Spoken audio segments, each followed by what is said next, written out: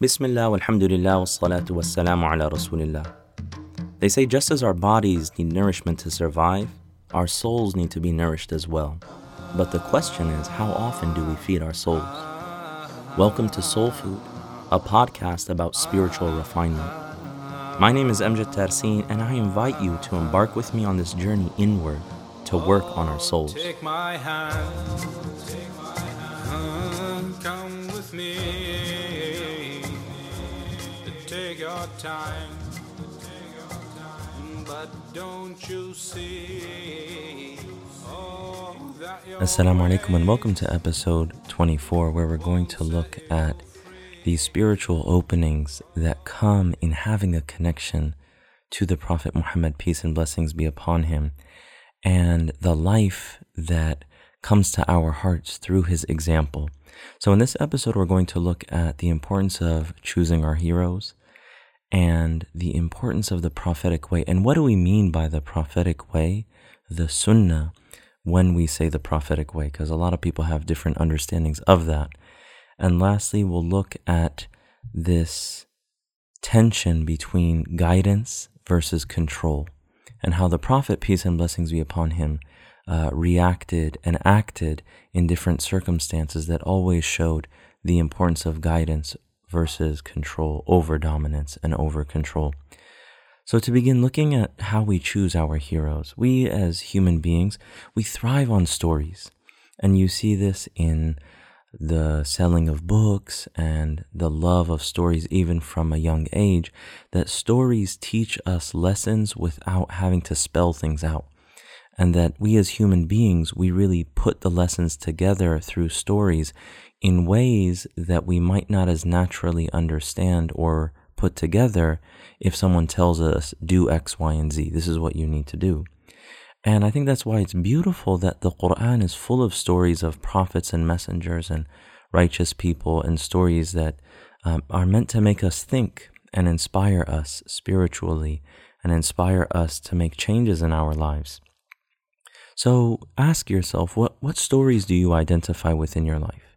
What stories fill your mind and your heart and fill you up internally? Who is your role model and who is your hero? What are the stories that really speak to you on the deepest level? And just as there are many beautiful stories in the world and uplifting stories, it's something that also is used by people who want to spread immorality or misguidance, that they also use stories to get those messages across. So not all stories are necessarily good or spiritually beneficial. So that's why it's important for us to really think about that and understand, who are we letting into our lives? What stories do we let into our lives? And this is why it's also very important to dedicate time, especially in this time of confusion, to learn about the life and characteristics of the Prophet Muhammad, peace and blessings be upon him. His life gives us spiritual openings.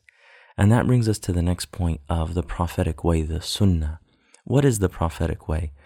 Habib Umar mentions in his book, The Kingdom of the Heart and Limbs, which we're continuing with, the sublime character of the Prophet during the conquest of Mecca. And the conquest of Mecca, in Arabic, Fath Mecca, is one of the most significant moments, arguably, in human history. According to Muslims, it's one of the most significant period, but I think even others would really identify and understand the lessons that occurred in this. It's one of the most significant things that has ever occurred.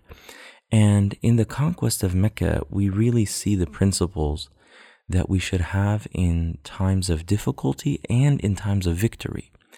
And the Prophet ﷺ, after 20 years of continuously being harmed by the Meccans, he finally conquers Mecca. And when God gives him the upper hand, when the tables are turned, we really see what it's all about. We really see who he is and what his priorities are.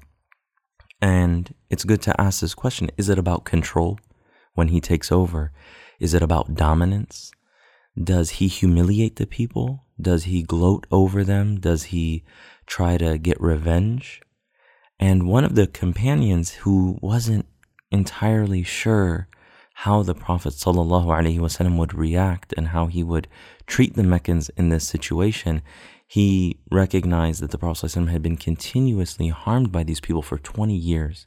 So he said to the head of the Meccans, "Today is the day of slaughter."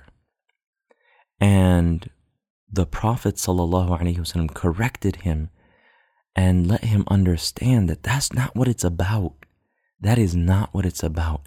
Especially in today's world, I just got news of what happened in Istanbul when someone attacking an airport, a place where so many just regular people are, and that they somehow think that they're doing God's work. It's not about dominance. It's not about slaughter.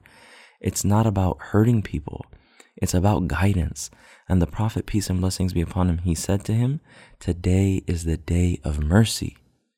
And when the leader of the Meccans, when he saw the Prophet ﷺ conquer Mecca, and he saw how much things had changed, that they had tried to push out the Prophet years before, and that he left Mecca, and he came back 10 years later and conquered Mecca, he said, "Muhammad has become a great king."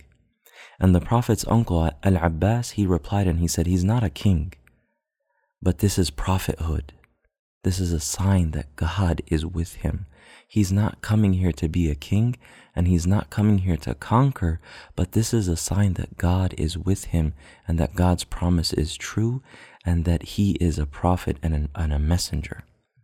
And that brings us to the final point about guidance versus control. And as I mentioned about Istanbul and just so many things that we see in the news, and it's really important that we don't overexpose ourselves to bad news, because that just really brings us down and doesn't give us any practical ways of making things better. But if you look at the world today, it's pretty scary. You see a lot of hate, bigotry, and even bloodshed. People even going to the point of attacking and harming other human beings. And you see that people are both fearful and very angry.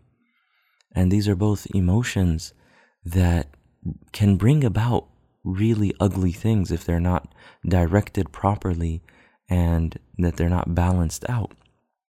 And a lot of people, people who are on the receiving side of bigotry, they really think that if they just had the power, that they could actually do things better and that they could right all of the wrongs. But the ego is a very tricky thing. The nafs is very tricky. If the tables were turned, would they really be better? Would they really be just? Or would they be inclined to revenge? And in this world where there are serious problems and there is oppression, that this example of the Prophet ﷺ in the conquest of Mecca teaches us that it's not about revenge, that when we do have the upper hand, that we have to be very careful and we have to guide people to goodness. And when the Prophet ﷺ had the chance to actually be vengeful, he chose to forgive. And that is not easy. But it proves to us that this is not about ego, but rather it is about justice, goodness, and giving people a second chance to get right with God. And when the Prophet ﷺ was given a chance, and we believe that God told him, "I will make you either a prophet and a king or a prophet and a servant," that the Prophet Muhammad chose to be a servant. Why? Because if he was a king, then people would feel forced to listen to him. People would be scared of him and feel like they have to listen to him just so that they don't get in trouble. And he didn't want people to just be forced into doing things. He wanted people to believe. He wanted people to have the chance to sincerely connect to their Creator. And he knew that if he was a prophet and a servant, that he would be closer to the people and that he would have the chance to win them over with love and beautiful character, which he did beautifully and successfully. Peace and blessings be upon him. So that brings us to the call to action. It is so important that we learn about the Prophet Muhammad. I guarantee it, that if you learn about him, so much of the confusion that you might be going through, seeing what's going on in the world, and many things that are often done in the name of Islam, that when you learn about the Prophet Muhammad, you will be empowered to know right from wrong and truth from falsehood. So the call to action is, after Ramadan, read one book about the life of the Prophet Muhammad sallallahu alaihi wasallam. Just dedicate a little bit of time to learning about him and the major events that occurred in his life and his beautiful and sublime character. And I would highly recommend, it's an older book, but I think it's beautiful, Muhammad Based on the Earliest Sources by Martin Lings. And I'll put a link to that in the show notes. And for this reason, and I'm not just trying to plug this in, but I really believe that this is so important. This is one of the most important things that we can do in this day and age, is letting people know who the Prophet Muhammad really is. We also started another podcast called Mercy FM, and we'll put a link to that in the show notes as well, where we're going to share stories from the example of the Prophet Muhammad about mercy.